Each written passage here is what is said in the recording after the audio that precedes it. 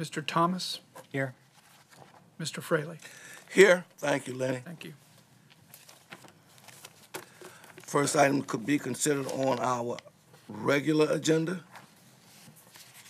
We have the following items have requested continuances from the March public hearing to the April public hearing.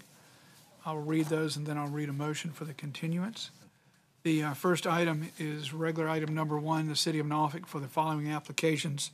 Change of zoning from C2 Corridor Commercial District to D2 Downtown Regional Center District on properties fronting 470 feet more or less along the southern line of East Butte Street, 289 feet more or less along the western line of Fenchurch Street, and 423 feet more or less along the northern line of Wood Street. Premises numbered 523 through 545 East Butte Street, 555 Fenchurch Street, and 520 Wood Street. Another application in that request is to close Fox Lane from the eastern line of Posey Lane to the southern line of East Butte Street. And the third application is to close Posey Lane from the southern line of East Butte Street to the northern line of Wood Street.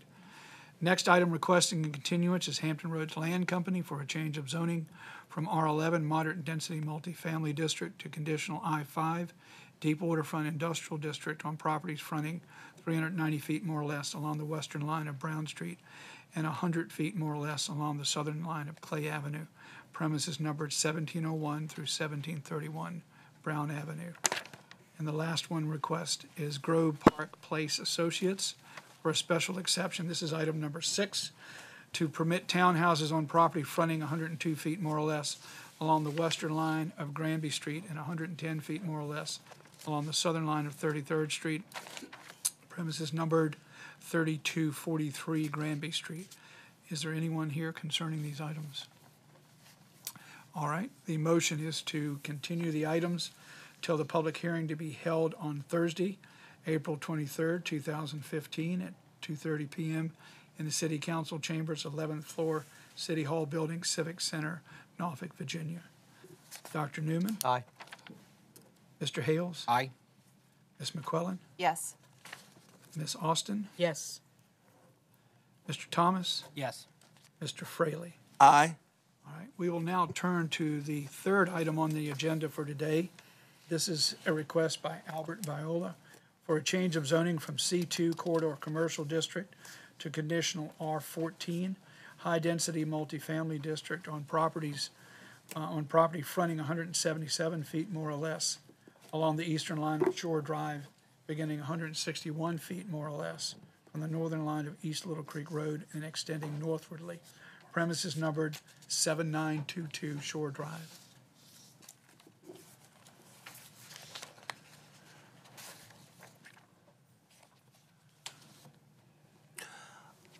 I'm sorry, Lenny, I wasn't paying attention.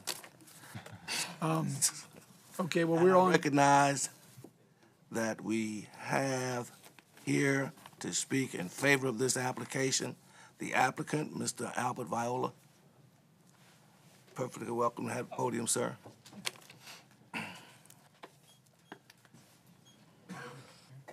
Thank you for having me here today. My name is Albert Viola. I live at 205B, 60th Street, Virginia Beach, Virginia, 23451.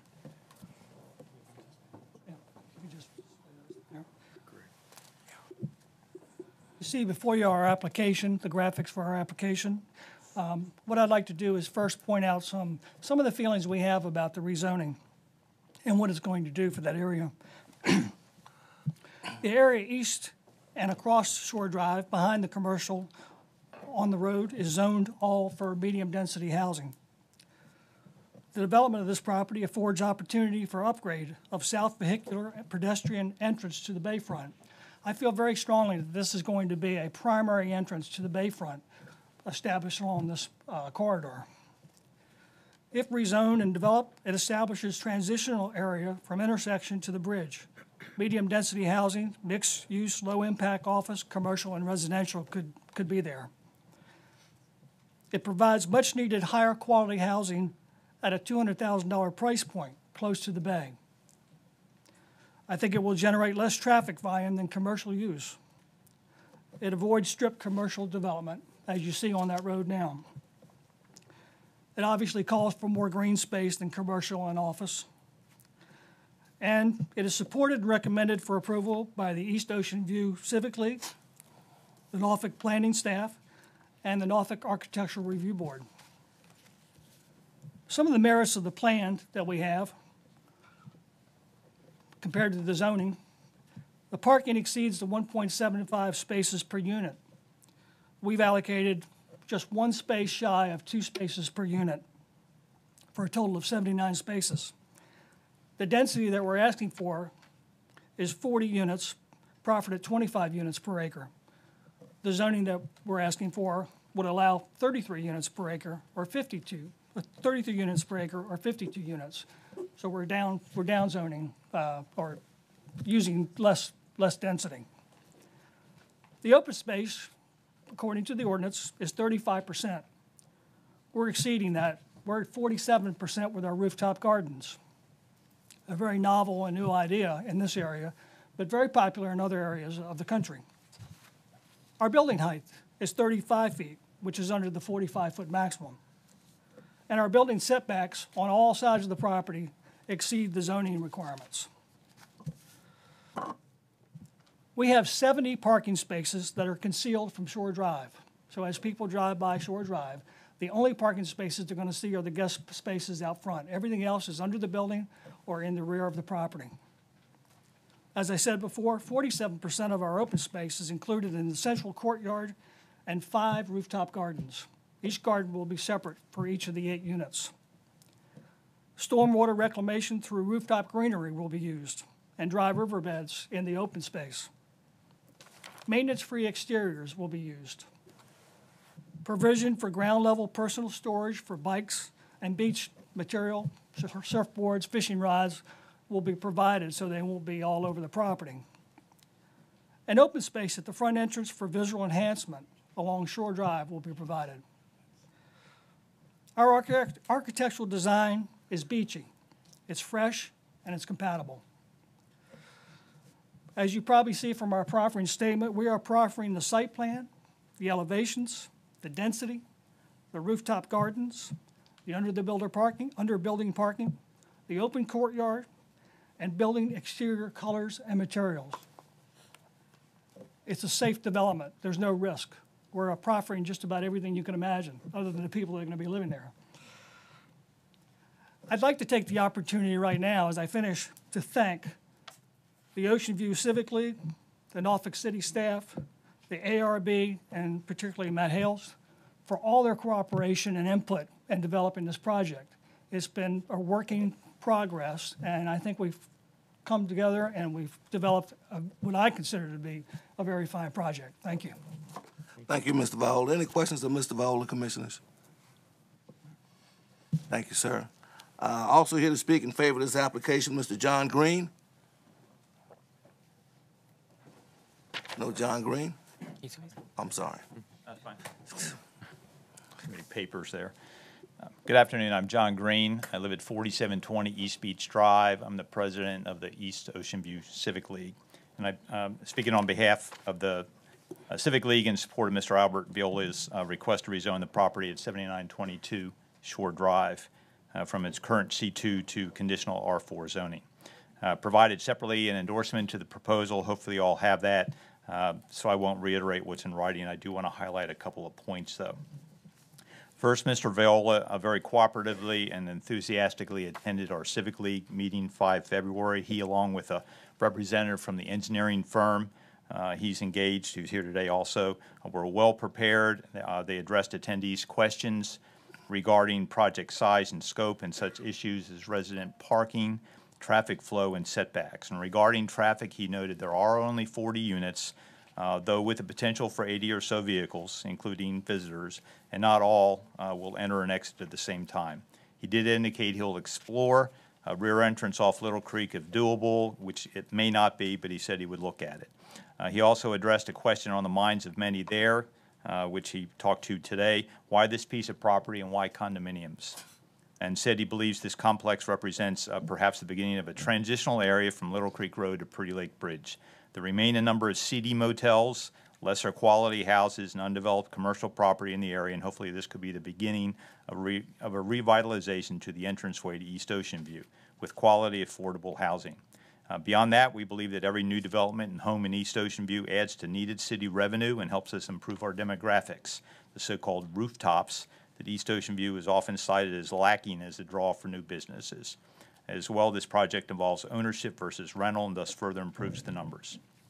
What we hope for is to work with the city in helping us to determine long-term how this condominium complex can fit into our vision for the community, which is for a mix of residential housing, decent quality hotels, restaurants, shopping, and small businesses for the as yet undeveloped property in our area. Thank you all for your consideration of this request and support for EOB. Thank you, Mr. Green. Any question or comment, Mr. Green, commissioners? Thank you. Here to speak against this application, Michael Shahan.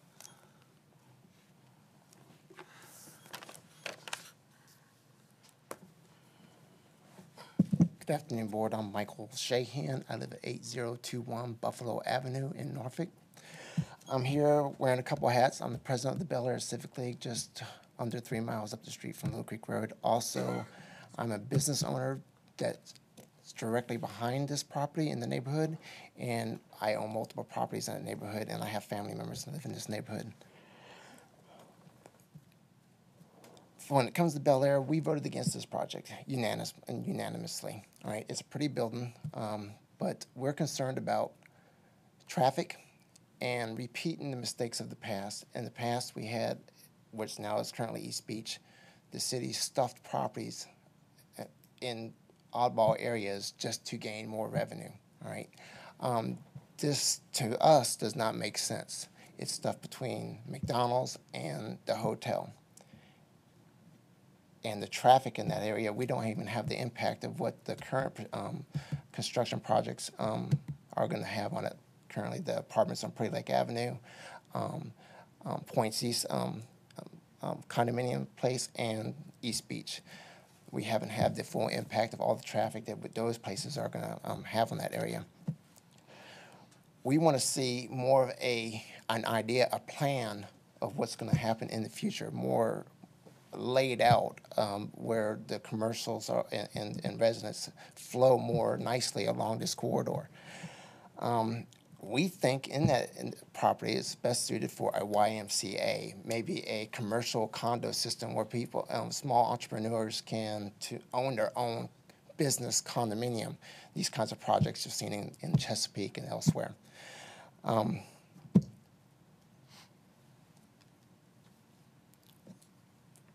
that matter, that's all I have to say. Thanks. Thank you. Thank you. Any questions, commissioners? I would Yes, ma'am. have a question. You mentioned the concern for traffic. Yes, ma'am. How does this 24-unit building compare with placing business This is a 40, buildings? Yeah. it's a 40-unit building. Isn't it? Part- What do you? 40-unit building. How does that compare with intensifying business buildings in that area?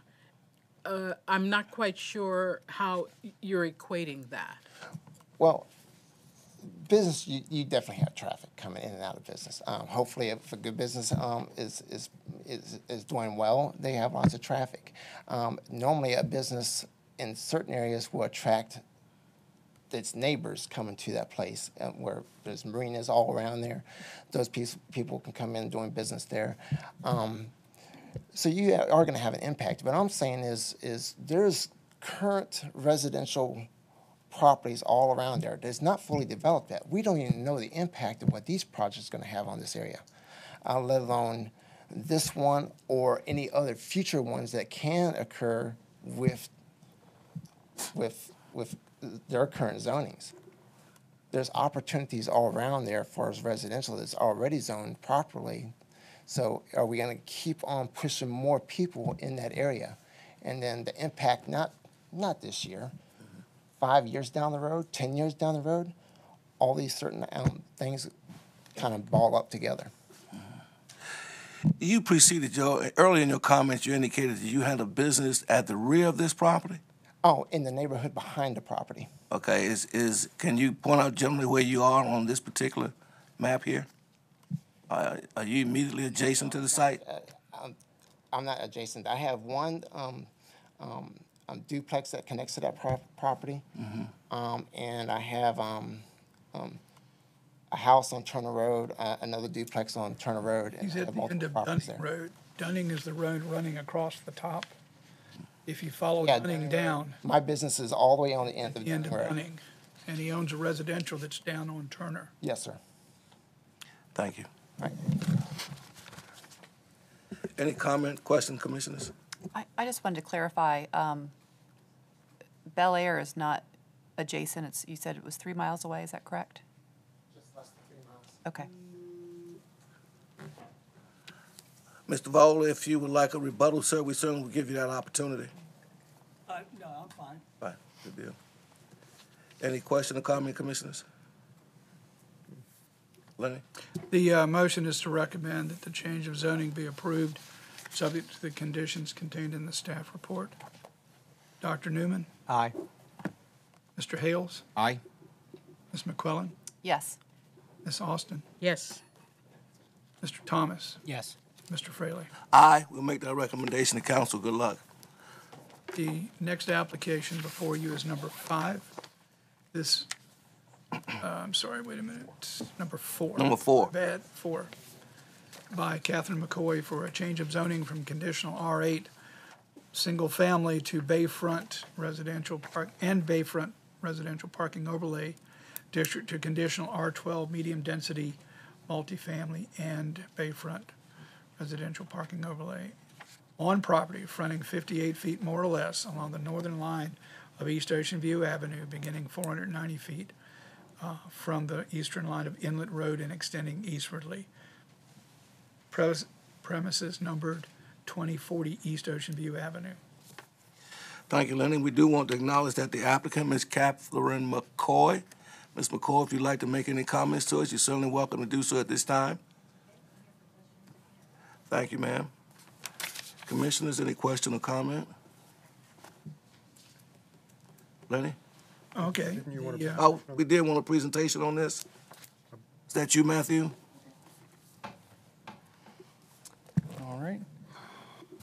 Well, this application is for conditional rezoning from conditional R8 single family to conditional R12 multifamily in order to accommodate a 2-family use on the site.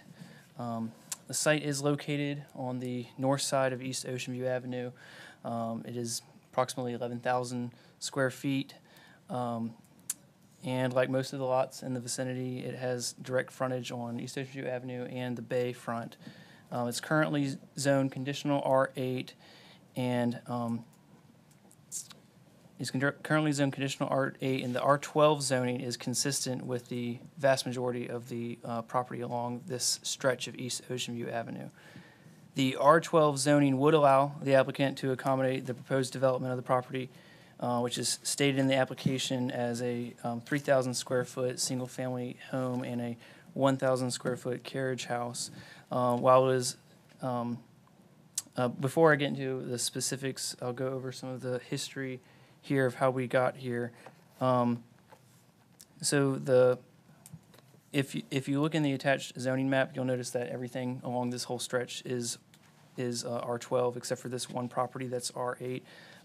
That's because in 2001 there was a unimproved 18-foot wide lane of unimproved right-of-way that accessed the beach that was closed by the city in 2001 by an act of council. And this 18-foot lane was purchased by a previous property owner and was combined with a 40-foot wide lot to create the 58-foot wide lot that it is today. At the same time, in 2001, the city council also approved the site to be rezoned to conditional R8 as part of that street closure request. There were a few conditions that were placed on the R8 at the time, one of which was a condition that tied the proposed home to a specific set of elevations. All of the R8 conditions will be removed with this proposed rezoning and replaced with a new condition proffered by the applicant, which I'll read for you in just a minute. And then later on in 2014, a permit was granted by the Norfolk Wetlands Board to accommodate an encroachment of a structure into the primary coastal sand dune. And the request that's before you today is to revert the zoning back to R12 in context with what you see on the rest of East Ocean View Avenue. In your application, you'll see on page 1 the stated intent of a 3,000 square foot home and a 1,000 square foot carriage house. There's also a letter of support in your packet from the Bayview and Cottage Line Civic Leagues, with the letter from the Cottage Line reiterating their support for a single-family home with a carriage house. So the proffer that I will read to you that the applicant has agreed to for this conditional rezoning, it states that the development and use of the property shall be limited specifically to a 3-car garage with overhead apartment to be located on the south side of the property and a single-family house to be located on the north side of the property facing the beach. So that's included with this ordinance and will be the condition that's attached to this R12 zoning. So this is a conceptual site plan that's also in your packet. And I stand by for any questions that you might have. The letters are from the Cottage Line and Bayview Civic League, or they're in your packet at the end. And with that, staff does recommend support of the change to R12. Thank you, Matthew. Any questions of Matt, commissioners? I have a question, and this is related to the application and then the proffer. And so the application proposes a house of 3,000 square feet and a garage apartment of 1,000 square feet. And is there any issue within the Neighborhood Civic League in terms of that ratio? Was that brought up? Was that ratio brought up during the Civic League meeting? Is that a concern, or could there be 2 equal houses? Well, I was not in attendance for any of the meetings. I can only just defer you to the letters that we have.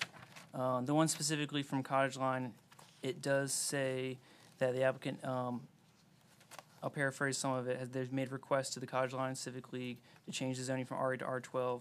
And then it says the change is being requested to support the build of a garage/carriage house on the street side of the lot in 2015 and the building of a single-family home on the beach side of the lot in the future. So it references, I guess, styles or forms. No specific reference to any sizes. I guess that's up for personal interpretation of what a carriage house size is compared to a principal structure. Thank you, Matt. That answer you clear? I am, but the proffer then extends beyond the current applicant/owner to a subsequent Yeah, the way that owner. the conditional rezonings work is it's not like special exceptions where if you don't activate it or if it goes vacant for a period of time that it expires. The conditions run with the land in perpetuity Right. unless someone comes back to Planning Commission and Council to apply for another change of zoning. It's attached to the land. Other R12 zoning allows for 2 houses. Is that correct? Yes, that's the under the our definition of a 2-family structure, that would encapsulate essentially a single-family home and a carriage house because we have 2 separate kitchen facilities and bathing facilities. They're 2 separate units, so it would not normally be allowed in R8, but it's the same zoning that would allow a duplex. And with this size of a property in this size lot frontage, the most that this size property could handle in terms of multifamily development would be a 2-family, whether it's in the form of a duplex or carriage house, principal house situation. It couldn't do a triplex, quadplex, or any other multifamily just because of its size. It doesn't have enough street frontage to accommodate that in our zoning ordinance. But I guess my point is that if everything else it sounds like is around there is R12, because of the history, this was R8, now we're trying to go back to R12, and the proffers don't exist with the other R12 properties, probably. No, they don't have any Okay. proffers or conditions Okay. at all. So that's, in theory, that's in essence why the staff recommendation from planning, whether or not the proffer is in any way changed or tweaked whatsoever, staff recommends approval because of the context. Understood. It's appropriate for that area. Okay. Yeah. Appreciate that. Thank you, Matt, for that clarification. Any other question or comment, commissioners?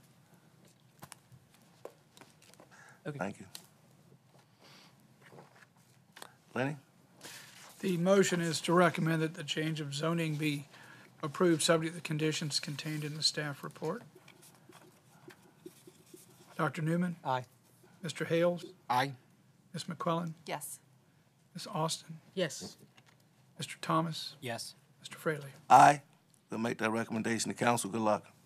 All right, we now move to item 5, the Catholic Diocese of Richmond, for a change of zoning from R8 Single Family and IRIO Institutional Residential Impact Overlay Districts to conditional IN2, which is Institutional Campus District, on properties fronting 204 feet more or less along the northern line of 49th Street and 105 feet more or less along the western line of Bluestone Avenue. Property also fronts 150 feet more or less along the eastern line of Bowden's Ferry Road. Its premises numbered 1300 through 1310 49th Street. Thank you, Lenny. Here to speak in favor of this application, Mr. Paul Mahefke.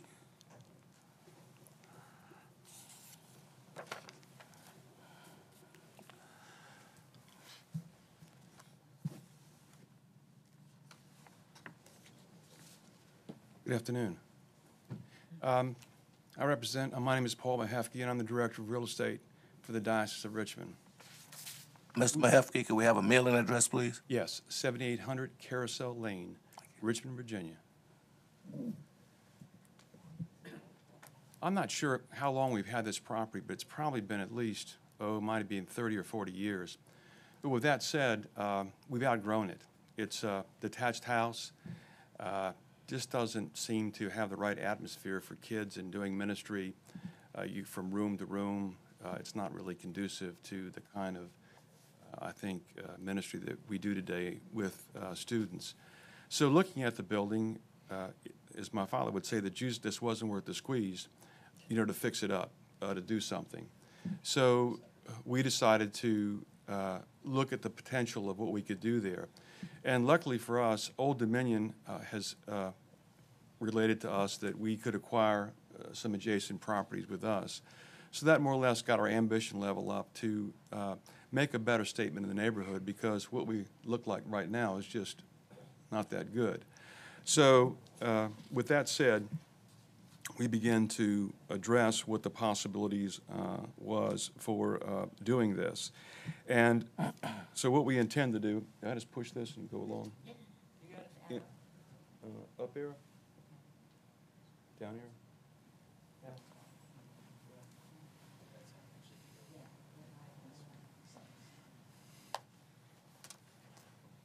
Okay, there we go. So as you can see, we're just in a pretty prominent area of, I go the right way? Of Old Dominion University. We've got a garage beside us that's owned by Old Dominion that works for us. Not that we need that much parking, but on Sundays we have Mass, and most people walk to Mass, from the campus. But with that said, if there would be any kind of need for additional parking, we've got an agreement with Old Dominion that they could park in the garage that's next to us. And you can see that the building on the left is our building, which is just tired, and the building on the right belongs to Old Dominion, which is tired. So that's sort of the beginning of the property that we would probably, for sure, would raise both buildings. And you can sort of see how the properties are joined to each other in this. And what we had decided to do to sort of make an L shape, we have this adjoining parking, which I think is, what, eight places? 9, just because it's minimal requirement for students. They just walk here. So we have some staff members that probably do, park requirement once in a while. And you can sort of see we have a L-shaped building, where on the left-hand side would be the administrative, the right-hand side of the building would be held for special activities and meeting rooms, and then the top part at 12 o'clock would be for where they would hold services.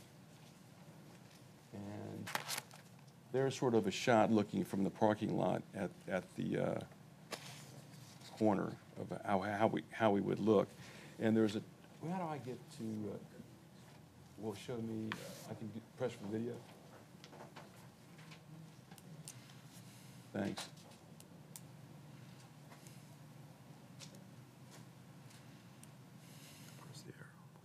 So here's sort of a conceptual look around at what it would look like. A lot different from what we have right now. We put a bell tower in there just because that's us. We're just into stuff like that for 2,000 years. I don't know if that would be exactly what we would do. It may be a little bit lower. I don't know, but you know, we're in the business of calling people to religion, so that's one way how we do it. I'd like to thank everybody for, especially the staff, for their cooperation and their help, and for your time. And any questions? Paul, has the university seen that rendering you just showed us? Yes. Okay. Yes. They give you any feedback at all?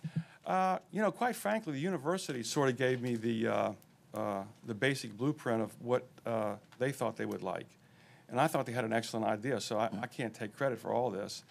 They've been part of this. I wish I could. And then I called the civic person and had a nice long chat with him back in February, David Odell, who is in charge of the Civic League. And he was just very supportive any which way. He said, look, I'll come down, I'll do anything. I'm behind you 120%. There wasn't any heartburn at all on his part. So he's fully supporting, you know, this proposal with that. Thank you. Any questions of the applicant, folks? Thank you. Thank you. Also here to speak in favor of this application, Mr. Thomas Harris.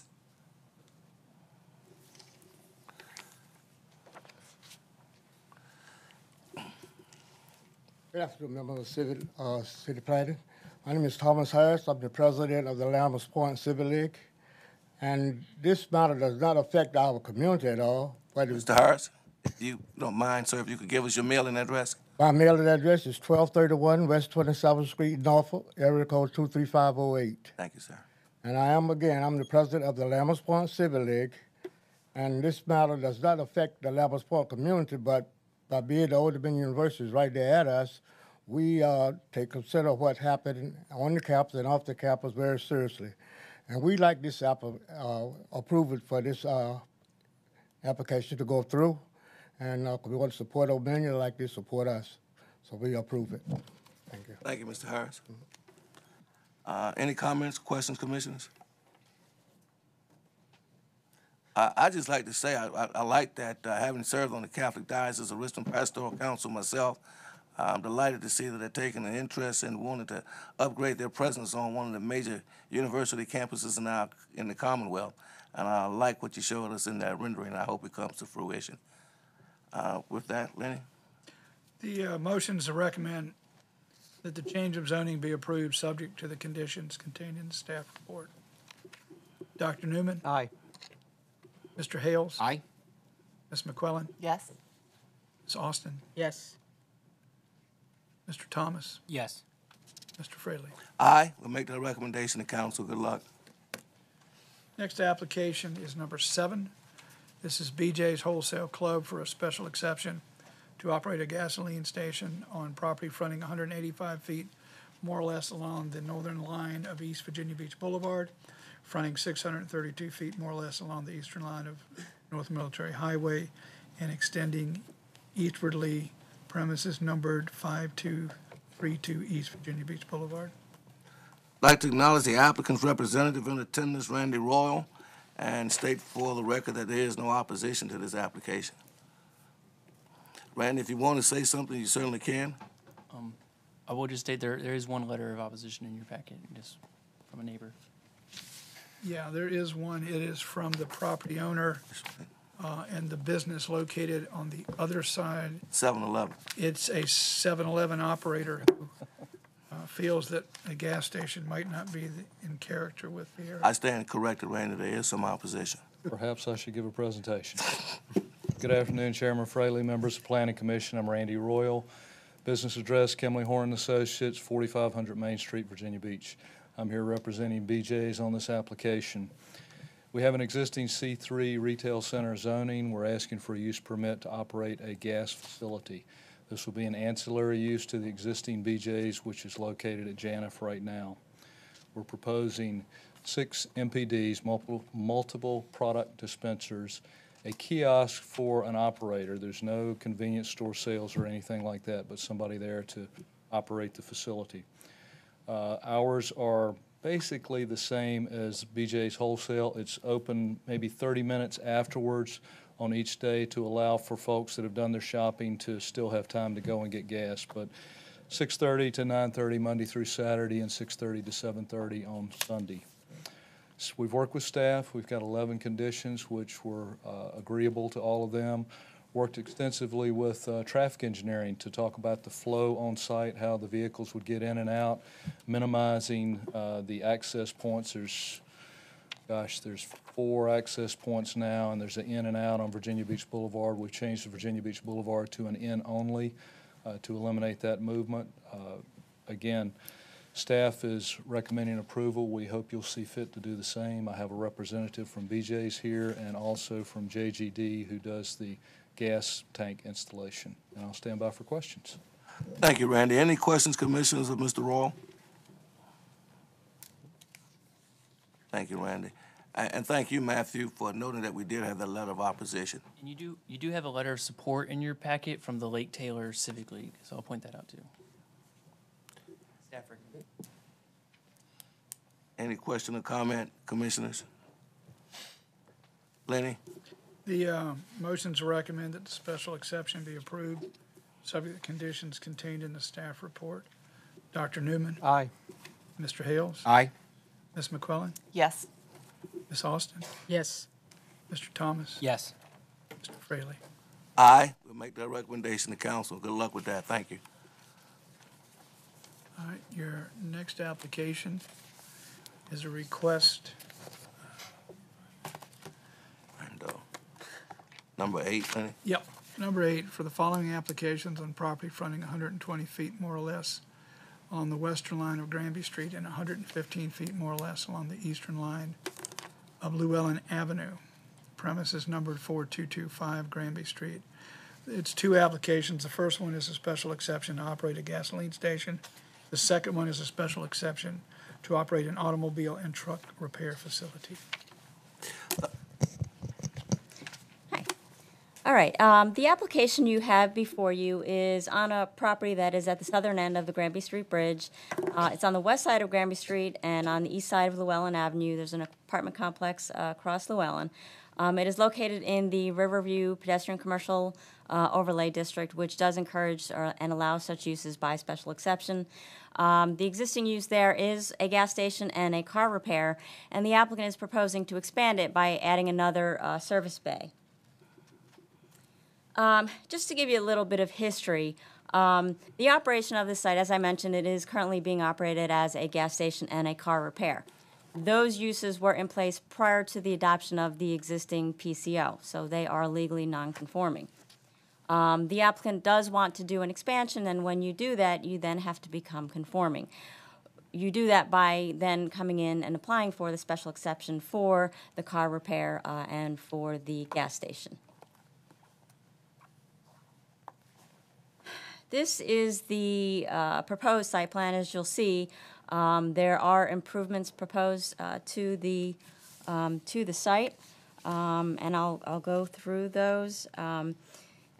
These are special exceptions. So with the special exceptions are conditions. So as I read off the improvements, also know that these are conditions as part of the special exception. So obviously we talk about the hours, which would be 7 o'clock a.m. to 9 o'clock p.m. Monday through Friday, 8 o'clock a.m. till 6 o'clock p.m. Saturday, and closed on Sunday. B, landscaping shall be installed and maintained in accordance with the landscape plan attached hereto and marked as Exhibit A. The landscaping shall be installed no more than 3 months after the adoption of this ordinance. And this plan is really a good, if you can see it, example of or site plan showing the landscaping.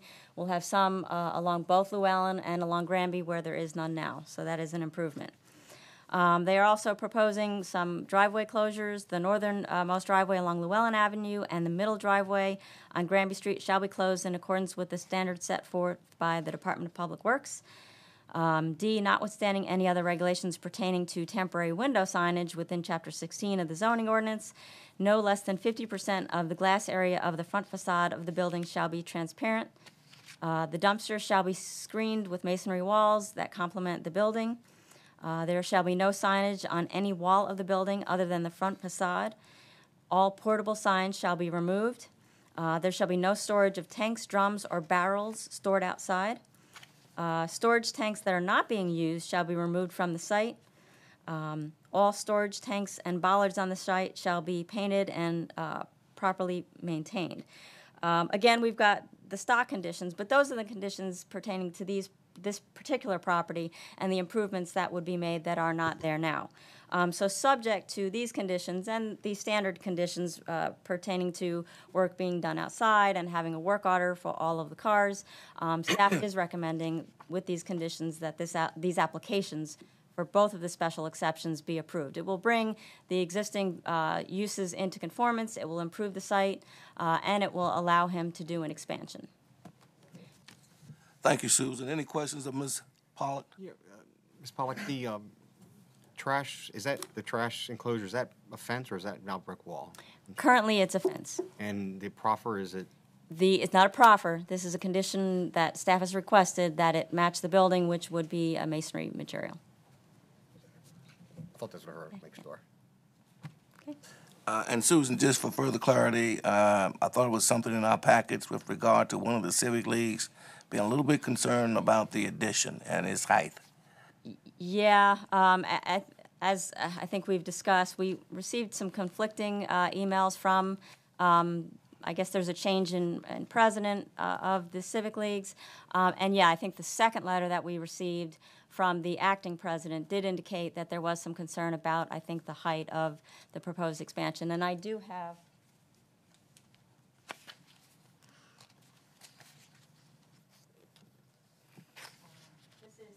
elevation over here. This is the existing building, and that is right there, the proposed building expansion. Thank you. Any other questions? Any questions of Susan, commissioners? Comment at this point? Thank you, Susan. Hearing none, here to speak in favor of this application, Mark Woodard. Thank you all for your time. My name is Mark Woodard, Woodard Design. I'm the architect, and I kind of represent Jason as the applicant. My address is 1100 Granby Street, Suite 201. We've been going through this process for quite a long time, and I applaud everyone who's been involved. The staff's been great. We have met with the Civic League twice. Both times we got general approval. They never had enough people for a quorum. So we got a general approval with the people who were there the first time. Second time we met, there was 20 people there this time, and we got approval then. So to our knowledge, on January the 12th, we were good to go with Civic League recommendation. And actually, the president at the time sent an email to me that night confirming that the overall opinion of what we were trying to do with the gas station was approved. And then it was, I met later, or I guess a couple of weeks ago, I got a letter from Susan indicating that a couple people, I guess in the Riverview section, were not very happy with what we were trying to do. To make a long story short, during that time, we actually had lowered the building, and I think there was some conception that this building was huge and three-story structure, and in fact, it's just really a one-story structure. And it's about 3 feet taller than the existing ridge on this building. The building is very low-profile architecture. We're trying to keep the same kind of architecture, but we have to maintain on the backside of this building that particular profile. So we lowered this by 2 feet. I got a hold of the acting president to find out what his concerns were. 2 days later, he got one of the people in Riverview to call me direct to talk about that. We had a discussion on the phone. I gave him new drawings of what we had proposed. I believe he was happy. He never got back to me, and I tried to get back to the president before this meeting, but apparently I was with no success. But I believe that the consensus, again, with the Civic League meetings were approval of the project. And again, with the staff recommendation by Susan, we're okay with all the recommendations except for the dumpster. My client's prepared to spend about $250,000 to improve the site. And I think one compromise, other than masonry construction, we would propose doing wood construction with drive-it finishes, because the addition we're going to put on here and a lot of the building already has a drive-it finish. So we think that that kind of meets the intent of the code and the Planning Commission's requirements. So that would be the only exception that we would have with the proposal. And other than that, I hope everybody is in favor of the agreement. And if you have any questions or photographs or anything, I have a huge file to share with you. Thank you. Any questions, commissioners? Thank you, Mr. Woodard. Thank you. Also here to speak in favor of this application, John Childers.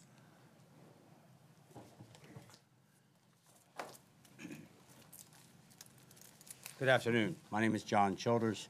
I live at 424 Connecticut Avenue, Norfolk, Virginia. That is in the Colonial Place neighborhood.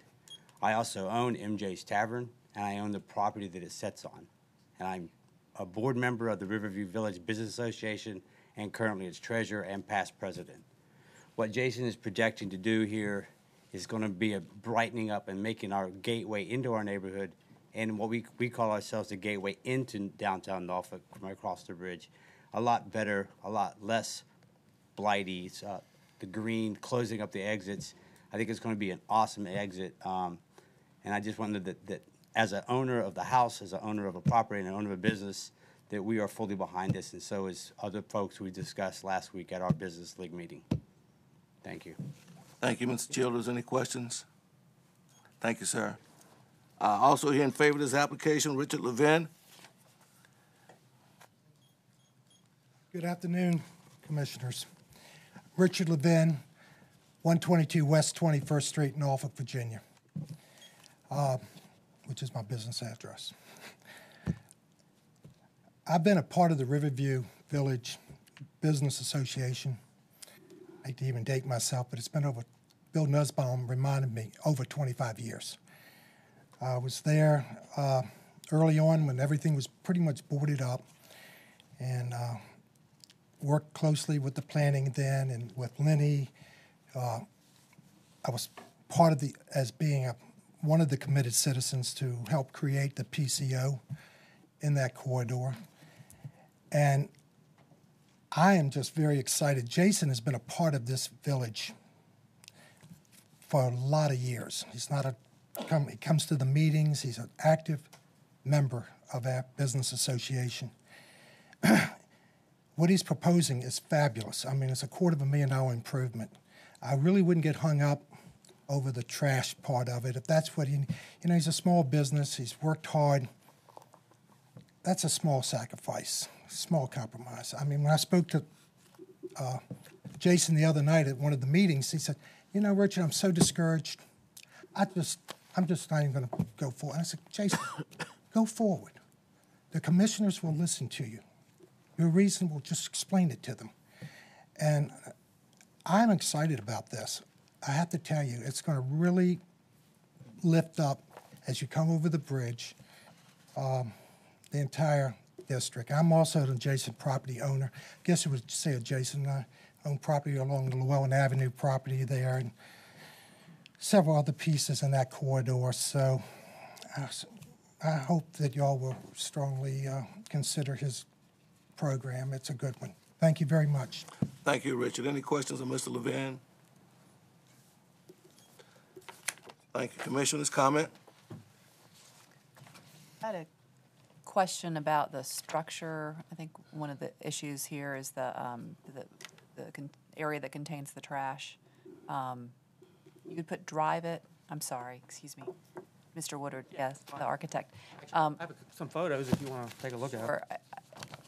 The concern is, I think that and I apologize if I'm going to speak for the folks in our planning staff, is that there's a similar look and feel to that enclosure to the actual building itself, and so you're proposing a change to, not the change they've recommended, but yet a change to improve the structures. Yes. And I drive by it every Sure, day, sure. several times, so I know exactly what it looks like. Well, I've been on his site a million times, plus or minus 100, and I had really never paid much attention to that until yesterday, so I went over there and took a couple photos, and I actually thought the structure was in pretty good shape. However, I would tend to agree a little bit with staff. It's probably not exactly what they're looking for, but if you look at everybody else's businesses, it's probably better than most. But, and all that being said, Jason and I talked about, instead of us going through the expense of a masonry building, which, I mean, a masonry enclosure, we think it'd be better and a little cheaper for us to do it out of wood and match the addition. Because that's where the dumpster is, on the backside of the building, where the addition's gonna go. So we think, I mean, you know, he's got multiple materials on this building. He's got block, he's got brick, he's got drive it finish on the front. So he's got a lot of ways to go here. So, I mean, I think the compromise for us is just to help us with a little bit of the budget. If you guys could allow us a little bit of latitude on that, allow us to build a wooden structure with drive it that would be nice, still match the building with the wooden gate, which is what he already has. That's what we're asking. Mr. Woodard, explain to them what it will really look like, because you're using products. I mean, the wood frame will be interior. No one will see that. That's correct. And the drive it is in panels. That's correct. Well, if you look at that photo, I mean, you know, you got 3 sides, or you got 4 sides of the enclosure. The front of it's going to be a gated situation, whether you do it out of masonry or whatever. So the front of that's going to be a wooden gate. So the 3 sides are, we're just asking for us to allow us to build wood construction. You face that with a drive-it finish similar to the building, because the building's going to be block, but we're going to put a drive-it finish on this. It's going to look a lot better than the back of his building right now. So all I'm asking is, if, you know, a wooden structure with a drive-it finish on 3 sides with a cap to kind of match kind of what we're proposing. Can you explain what Drive It Yeah, I'm clueless on Drive It myself. Drive it's kind of a Stucco? Stucco look. Yeah, it's a stucco finish, but it's a fine stucco. If you've ever been to Jason's station, he's kind of got that on the front of his garage surface. It's just a we call it an exterior insulation finish. It's insulation, and then they put a plaster kind of coating on the outside to make it look nice. So it's just a stucco finish, real fine. You can do a lot of things with it. On his addition, we're going to put some pilasters in there so we can form some things to make it look more like, you know, the building we already have. The dumpster, we just want a smooth finish, kind of match that. That makes sense? I've got a different question, if you don't mind. I'm looking at your proposed left front elevation. Mm-hmm.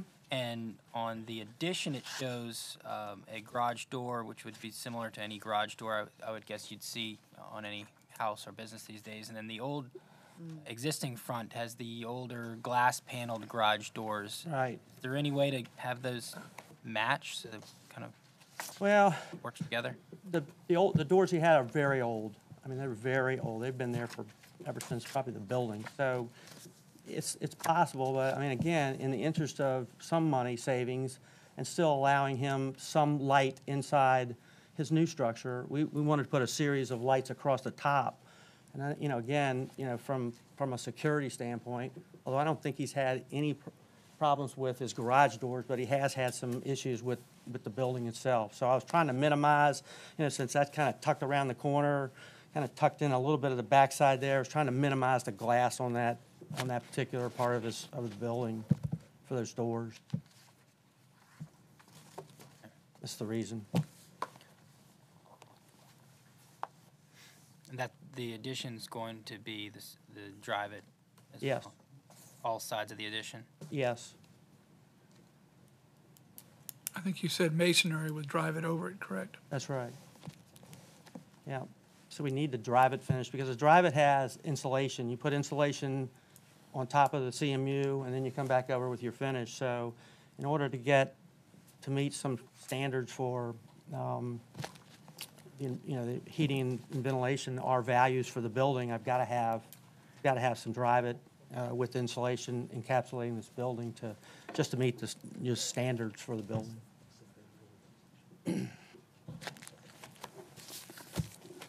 Any other questions, comment, commissioners? Mr. Woodard? Thank you. Thank you, sir. Commissioners?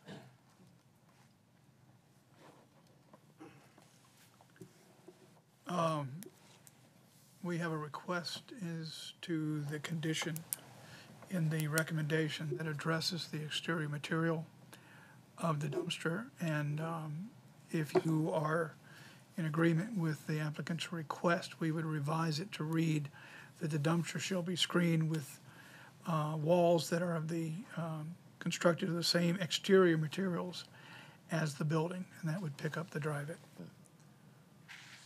Is that the consensus? Are we all on the same page with that, Commissioners? All right. The motion is to recommend that the special exception be approved, subject to conditions contained in the staff report. Dr. Newman? Aye. Mr. Hales? Aye. Ms. McQuillan? Yes. Ms. Austin? Yes. Mr. Thomas? Yes. Mr. Fraley? Aye, we'll make that recommendation to council, and we appreciate the extent to which you folks are going to make this gateway site a little bit more appealing. Thank you for your commitment to our city. Good luck with it. Next item before you is number 9, Vincent Powell for a special exception to operate an automobile and truck repair facility on property fronting 50 feet more or less along the northern line of Avenue J, beginning 600 feet more or less from the western line of Merritt Street and extending westwardly, premises numbered 860 Avenue J. Ash? Hello, Commissioners. So as Lenny said, this property is located at 860 Avenue J. That is on the north side of Avenue J, north of Souls Point Road and south of Little Creek Road. The site is surrounded by a variety of commercial uses, and also, as stated, this is a request to have a auto repair facility.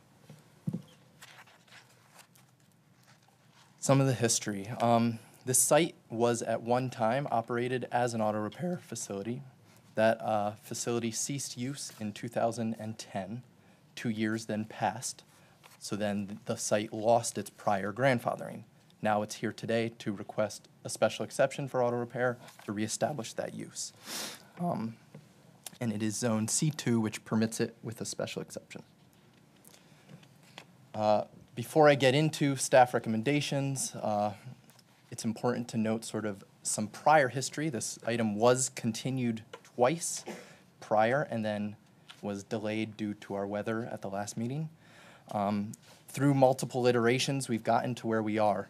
We got there because it's important to note that our regulations for auto repair changed since when this application came in to now. This application is being held to the prior standard. The prior standard for special exceptions allows staff to recommend various conditions, which we believe will make the site better relating to use, construction, operation, character, location, landscaping, etc. Through that process, we come to here. The site is too small to meet current regulations. Again, it is under the old regulations. So that being said, the recommendations that staff have is we are requesting landscaping along the front, a 10-foot landscape buffer, landscaping to the east, a 6-foot landscape buffer, and then landscaping to the east behind the building and directly north behind the building, a 6-foot landscape buffer as well. The applicant has agreed to do this. In doing that, they will be replacing the apron to the property, reducing its size to make it correlate with the proposed improvements.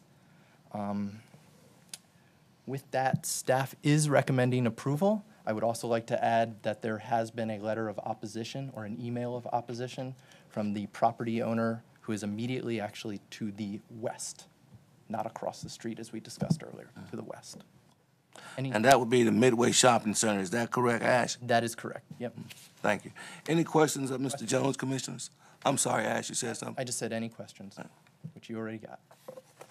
Thank you. Yeah. Here in favor of this application is the applicant, Mr. Vincent Powell. If you'd like to make any comments, sir, now's your time. Thank you, sir. Commissioners, any question? Mr. Powell, I will say, from my perspective, this has been a challenge for us. We have a very, very challenging site in terms of its size, type of work that you want to do, tends to be such that it generates a lot of vehicular traffic, and your site does not appear, at least in my mind, to be able to accommodate that. Your next door neighbor has complained, not necessarily about you, but by prior occupants of these premises parking on their site, and they had some concerns with that. But I think one of the sentiments, at least I have, is trying to give an opportunity where an opportunity might be warranted. I'm wondering if you might be willing to consider an 18-month trial period of your business operating here in hopes that we can see what compatibilities or lack of compatibility may evolve as a result of what those around you, your neighbors might be concerned with. And if we can get you to buy into that, do you think that might be something that you might be willing to try? That would be great. Also, just a different. Please come forward. Give us your name and mailing address, sir. Vince Powell. My mailing address is 3852 Augustine Circle, Portsmouth, Virginia. Just some of the definitions for auto repair. We are not doing the exact same auto repairs as they had in the previous. We don't do any mechanic work. We're just doing rims and audios. So we don't have the long-term cars there. We don't have the long traffic as well. It's just the definition kind of makes it seem we're doing auto and truck repair when we're actually not doing any repairs at all. We're just doing rims, audio, window tint, and small items. So the most cars is going to be there. It's probably like an hour and a half. We do appointments, and so far, the neighbors across from us have sent us several phone calls thanking us for the business. The restaurant across the street gets 10 more customers a week because of our services there already. We had several clothes drives, which everyone that dropped off clothes actually ate over the business. The hair salon picked up. So we're actually already increasing more of the business around us than we're increasing so far. So, I mean, the trial would be great. I'm sure we'll succeed in it, but the auto repair part is just, to me, is definition, because we are not doing any engine repairs, no brake jobs, no oil changes. It's just the new definition puts us in auto repair instead of audio and rims, and that's our main. So then your business activity is going to be rims, tires, and audio equipment. We're doing rim, tire, audio, and some tent, and we have a contract with a local tent, so he just takes them over to his shop, so we don't even have it stationary there that long. So like I said, the most a car would be there is probably an hour for install of a stereo system. So we're not doing any type of auto repairs there that requires the extra parking, the overnight. We're not doing any of that. It's just when I applied for it, they said the definition calls it an auto and truck repair. Thank you, sir. Any other comments you want to give at this time? No, sir. Thank you. Commissioners, any question or comment of Mr. Powell? Lenny? All right, if I understand this, we are recommending that, or we're going to propose to recommend that the application be approved with the conditions contained in the staff report, and further noted that the special exception shall expire 18 months from the date of the adoption of the ordinance by the city council. Is that correct? That's correct, Lenny. All right. The motion, therefore, is to recommend approval of special exception, subject to the conditions in the staff report, and further subject to the special exception expiring 18 months from the date of adoption by City Council, the ordinance adopting it. Dr. Newman? Good luck, Mr. Powell. I'm glad to see you have the opportunity to succeed in our city. I vote aye. Mr. Hales? Aye. Ms. McClellan? I wish you well. Good to see entrepreneurs investing in Norfolk, yes. Ms. Austin? Yes. Mr. Thomas? No. And Mr. Fraley? Aye. Wish you luck with that, Mr. Powell. Okay. Thank you. Next application is Bay City Classics Incorporated for a special exception to operate an automobile and traffic repair facility on property fronting 231 feet, more or less along the western line of Croft Street, beginning 282 feet, more or less from the eastern line of Azalea Garden Road and extending eastwardly. Premises numbered 3335 Croft Street. Thank you, Lenny. I do want to acknowledge that the applicant is here, does not wish to speak, but is here to answer questions, Mr. Robert Darden. And with that, there is no opposition. Oh, did you want to speak, Mr. Darden? Okay. There is no opposition. Lenny? The motion to recommend the special exception be approved, subject to the conditions contained in the staff report. Dr. Newman? Aye. Mr. Hales? Aye. Ms. McClellan? Yes, good luck. Mr. Austin? Yes. Ms. Austin? Mrs. Austin? Ms. Austin? Ms. I'm trying. All right. When you get off the road, you just never get back. Okay. Mr. Thomas? Yes. Mr. Fraley? I vote aye and wish you well with that. That's kind of an iconic location over there, and I know you have a unique opportunity with your wall to make a favorable impression in terms of keeping vehicles off the street. Wish you luck with it. And I can remember your facility as a kid, so it's still in great looking shape. So looking forward to you keeping that way. Best of luck. I vote aye. We'll make that recommendation to council. Good luck. We now move to item number 11, 711, for the following application on property fronting at 215 feet more or less along the southern line of East Little Creek Road and 166 feet more or less along the western line of Azalea Garden Road. Premises number 2475 East Little Creek Road. There are two applications. The first is a special exception to operate a convenience store 24 hours with fuel sales. The second is a special exception for the sale of alcoholic beverages for off-premises consumption. Thank you, Leonard. I do want to acknowledge Mr. Ray King as well as Mr. Steve Blevins. I want to say that there is no opposition to this application, but if you're so inclined to want to speak, Mr. King, the podium is yours. We're here to answer any questions. Staff covers everything very well. I have large copies of the views of the property and the site plan. The motion is to recommend that the special exception be approved subject to the conditions contained in the staff report. Dr. Newman? Aye. Mr. Hales? Aye. Ms. McClellan? Yes. Ms. Austin? Yes. Mr. Thomas? Yes. And Mr. Fraley? Aye. We'll make that recommendation to council. Good luck. Thank you. Thank you very much. All right. Matthew? I'm sorry. Okay. I was going to say, we're now moving to number 12, the new Donut Dinette for a special exception Hit on myself. to operate an eating and drinking establishment on property fronting 100 feet more or less along the western line of Holly Avenue and 100 feet more or less along the southern line of Harrington Avenue, premises numbered 1917 Holly Avenue. Matthew, now it's time to ask for you. All right. Okay, well, this is a request for a special exception by the new Donut Dinette. Here's the location on the corner of Harrington Avenue and Colley Avenue, and the site is located with a mix of different uses surrounding it, residential to the south and to the west, and commercial uses to the north, northeast, and institutional use directly to the west. And the request is for special exception for an eating and drinking establishment at the site that previously had the original Donut Dinette.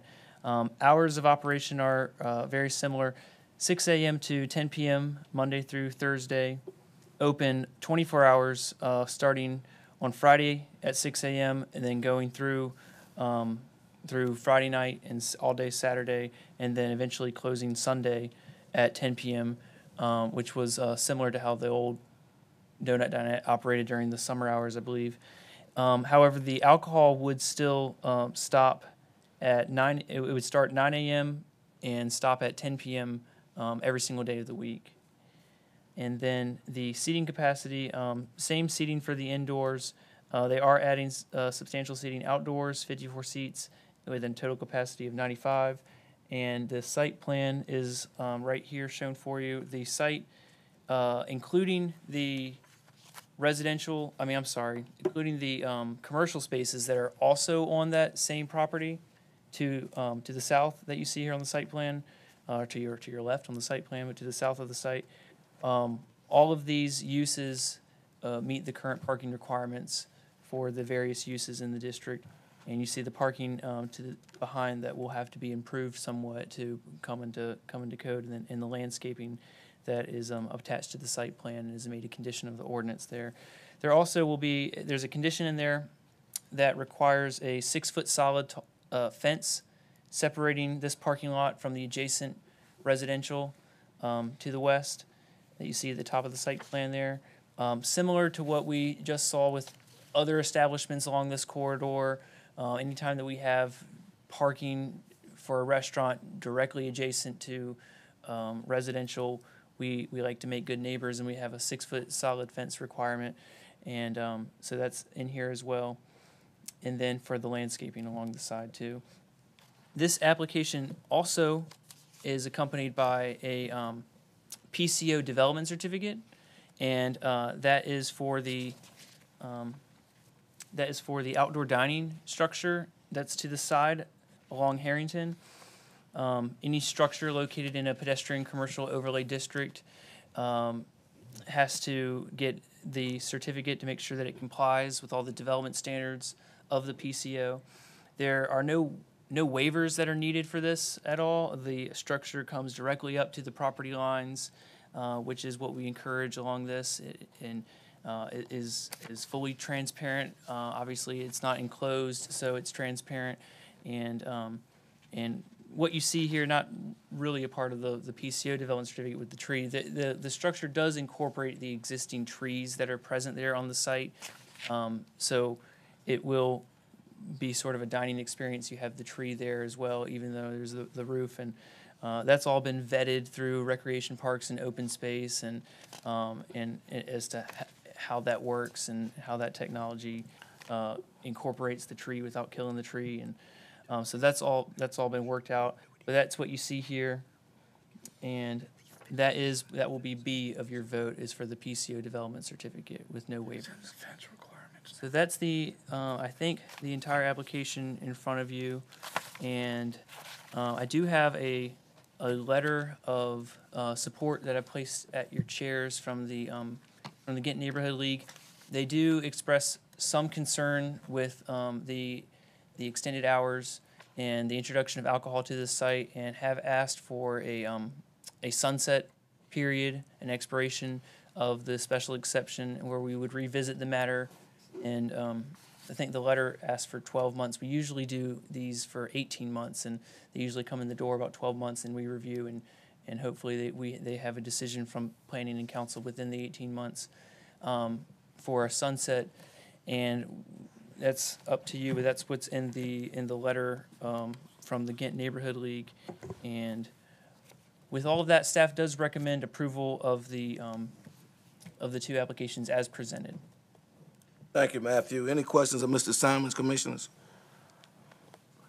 Thank you, Matt. Hearing none, here in favor of this application, Mr. David Zelmar.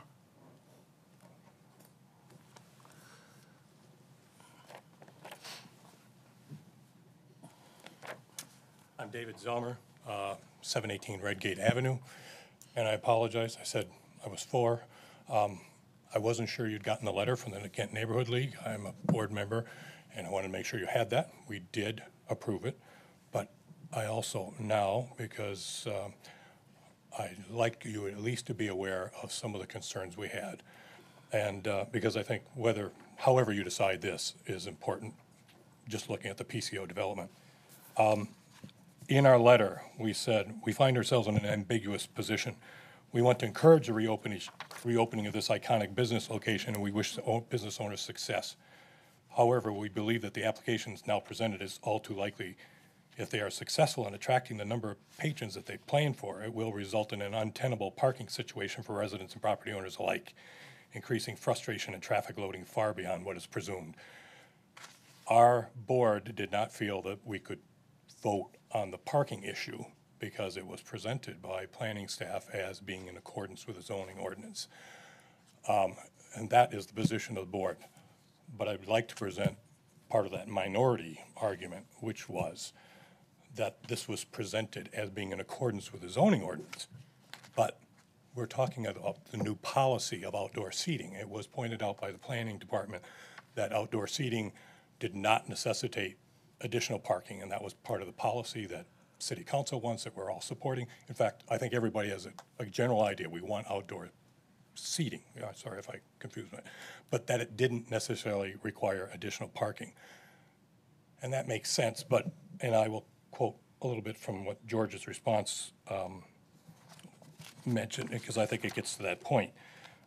He mentions that during the warmer months when outdoor dining is being utilized, often at least some of the indoor seats remain vacant.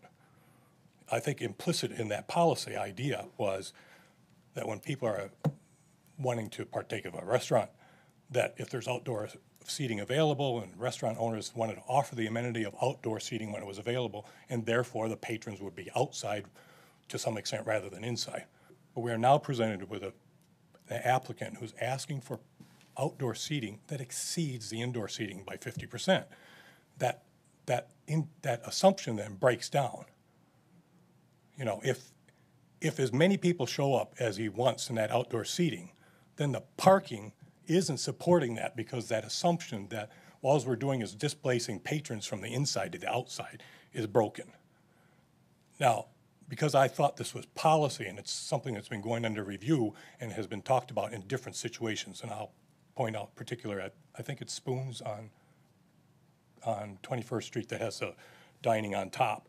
Part of the reason that was felt that worked so well is because you got shared parking with the other businesses. So to me, I thought we were looking at things on a case-by-case basis. We expressed our concern that having this much outdoor seating would impact outdoor parking. And in this particular case, this is not in the middle of Collie PCO area where you have the extra parking, the metered parking behind No Frills and Narrow and stuff, and you also have the parking over by Blair School. There isn't extra parking in this area. And so we felt, as representatives of the residents in that area, that we needed to chime in and say, this isn't right. But it's been presented as though this is a done deal because it's in accordance with the zoning ordinance. So we were looking for a little flexibility, and I don't think we got it. Your terminology, done deal, is offensive. And excuse me, let me finish talking. Okay. You get to talk, I get to talk. I'm sorry, you asked a question, I was going to respond. No, I really didn't. Gentlemen, this is my meeting. Question. I didn't ask a question, sir. Lenny, gentlemen, this is my meeting. Has this time expired? Yes, Chris? Proceed with your comments, sir. I'm sorry. I welcome his concern. Any questions of Mr. Zelma? Mr. Newcomb? The comment that I was referring to, and I remember when the policy was adopted by the city council, it acknowledged, particularly in Ghent and Collie, that a lot of people walk to those restaurants, as I have done on several occasions, as many others have done, as you probably have done. So it was intended to allow the restaurants to gain more use of their restaurants without penalizing them for a lack of space, because Collie, particularly in that area, does not have an abundance of parking. Most of the parking, honestly, there has been put by the city specifically to support the businesses there in recognition of the need to get the cars out of the neighborhood. The lot that was purchased behind No Frill, the additional parking put in on the other road, Spotswood, by the school, was all done by the city to support that area and encourage businesses to grow there.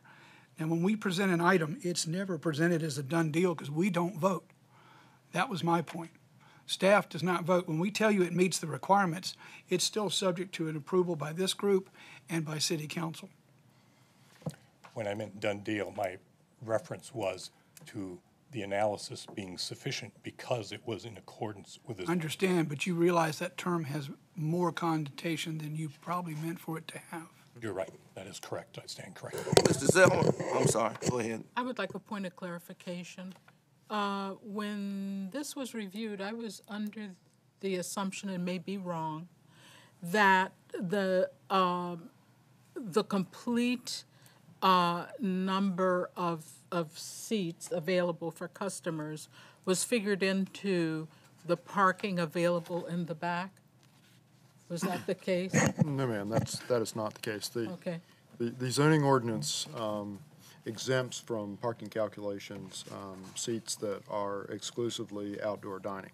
That is why you will see when outdoor dining is proposed, you will see as part of the conditions a prohibition on enclosing it and conditioning it with heating and cooling and things like that to ensure that it remains as outdoor dining.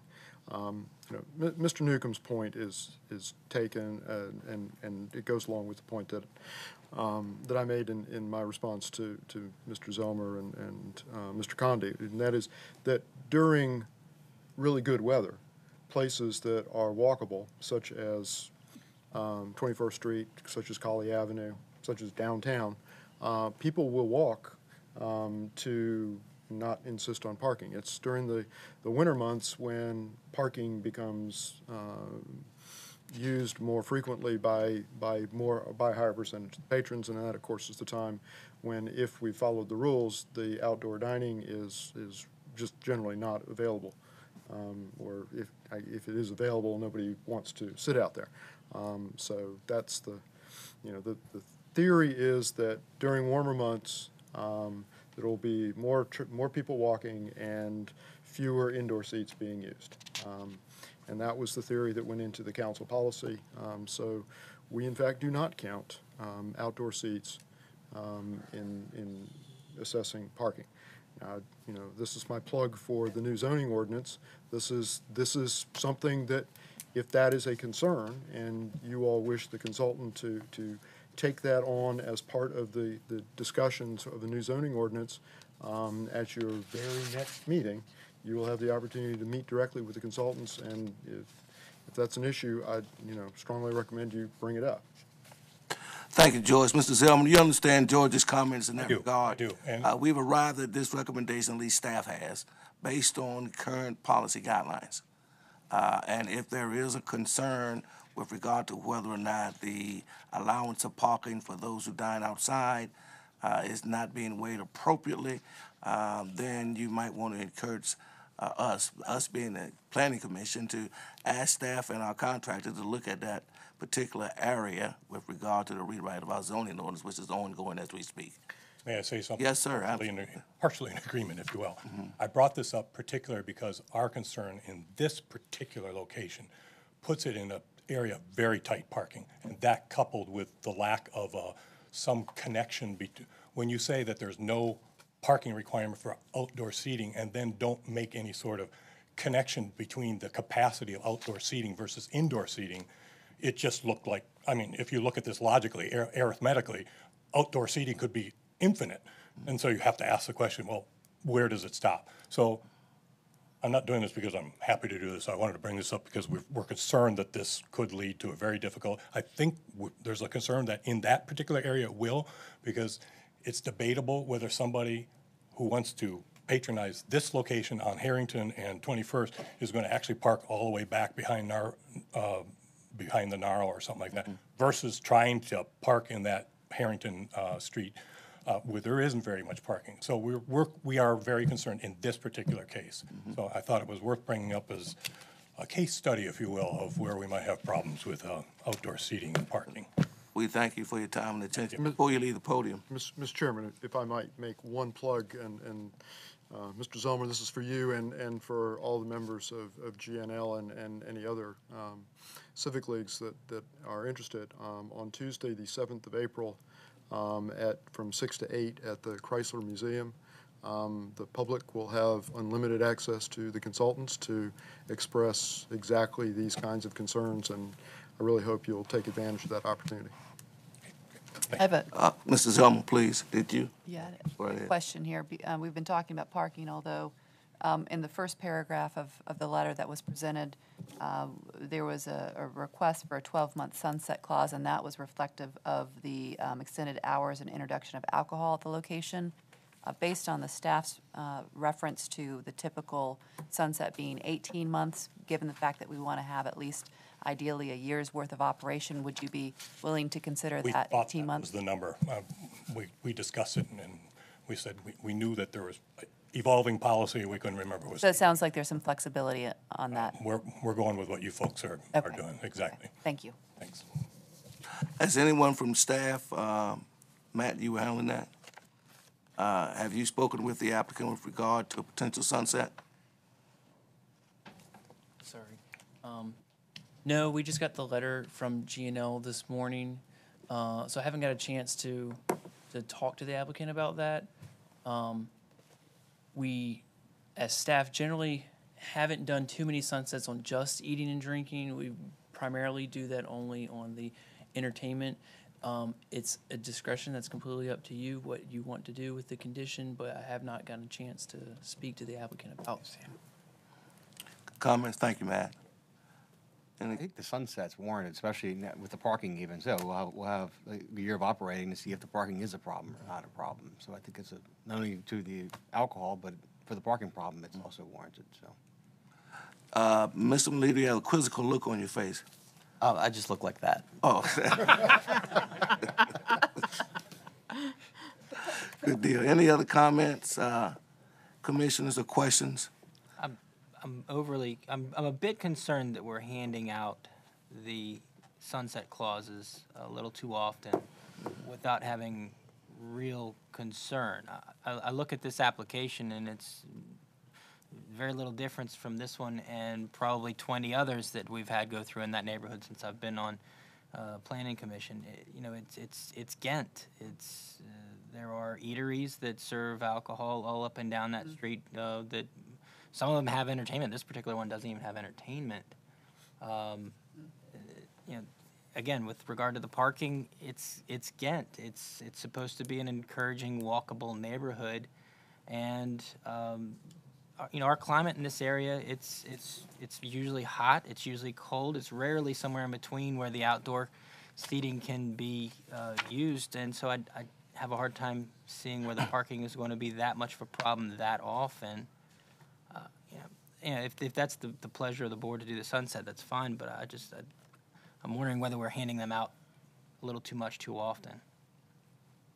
I would echo Mr. Thomas's comments as well, and just say that I don't know that we need to allow this establishment to be the test case or put the burden on this business to prove this one way or the other. They're in compliance with what our policies were there. This was something that was brought together by the GNL and the Business Association in the area as a way to stimulate business there. I mean, I've walked to these Colley Avenue establishments for many, many years, and I know the trends in that area. And I just feel a little uncomfortable adding additional burden to this business with a sunset clause needing to come back through. They need to put some money, invest in this, in the growth in this area. And there are other areas now, and I've said this before, there's other areas in this city that are giving real competition to the Colley Avenue business corridor. And to tie them or handcuff them at this time is I don't think gives them the full advantage to succeed. So I don't know that I would favor adding that at this time. Any other question or comment, commissioners? Yep. One more comment. I do think it's worthwhile to ask the zoning experts to take a look at this for us. I have an opinion, but I'm not sure that in the long run that's going to be my final position. I just think I agree with Dr. Dan at this point. Let's study it, but let's not shoulder this particular applicant with the burden of having to possibly shut down just because it's the first one, the beginning of the conversation. Thank you, Mr. Vice and Dr. Dan. Matt? Lenny? The motions recommend that the pedestrian commercial overlay development certificate and the special exception be approved subject to the conditions contained in the staff report. Dr. Newman? Aye.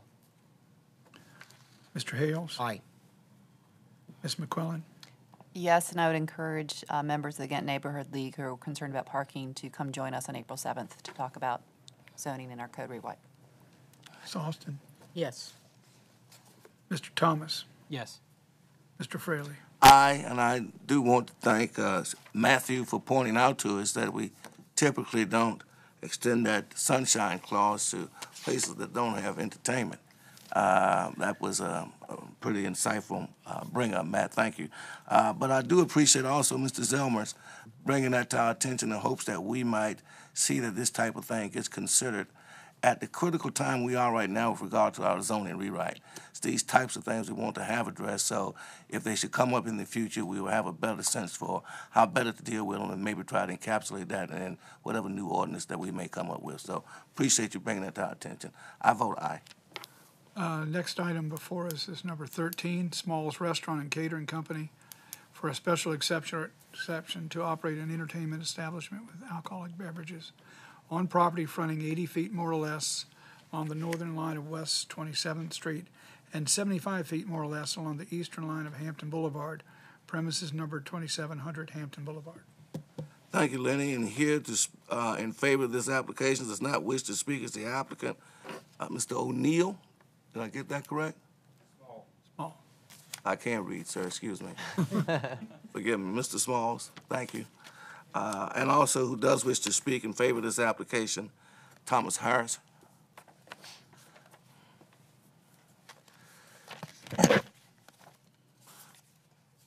Again, my name is Thomas Harris. I live 1231 West 27th Street, Norfolk, just down the street from the restaurant. I approve of Mr. Small opening this restaurant, doing this alcohol there because he's a good asset, very good business there, and the corner is clean.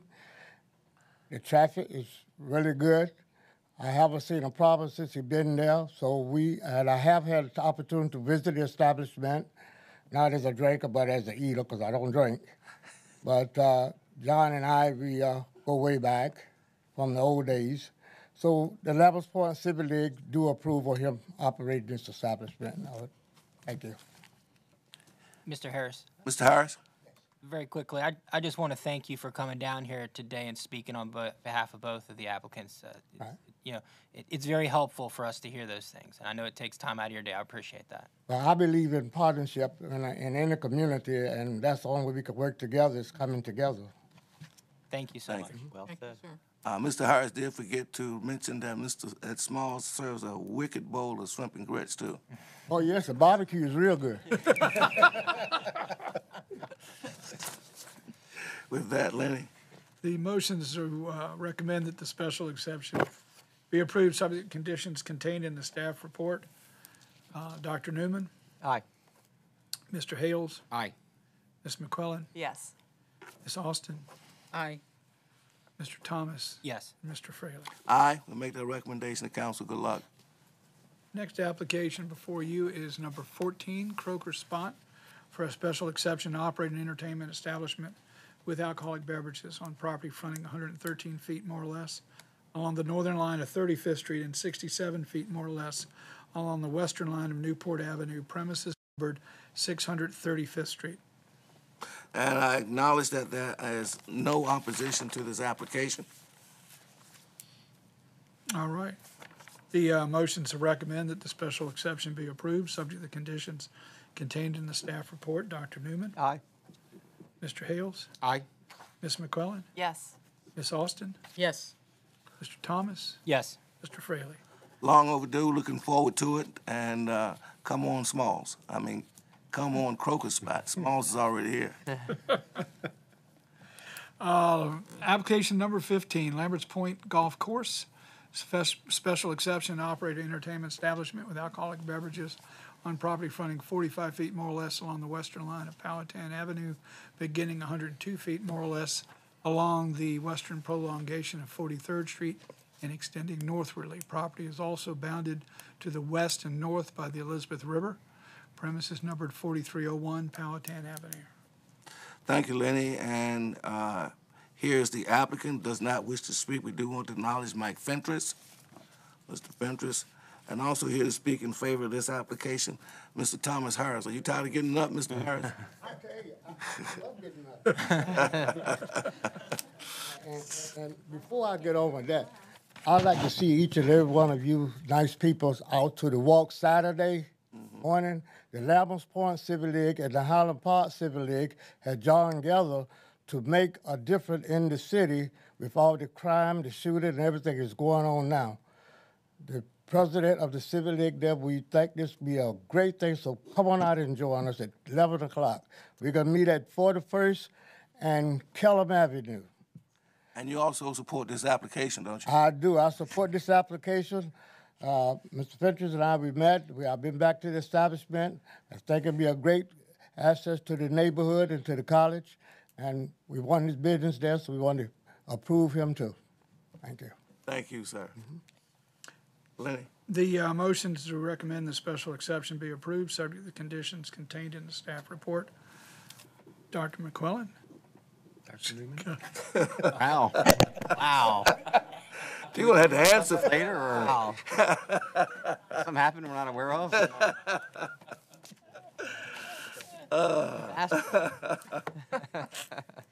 Well, Dr. Newman? Aye.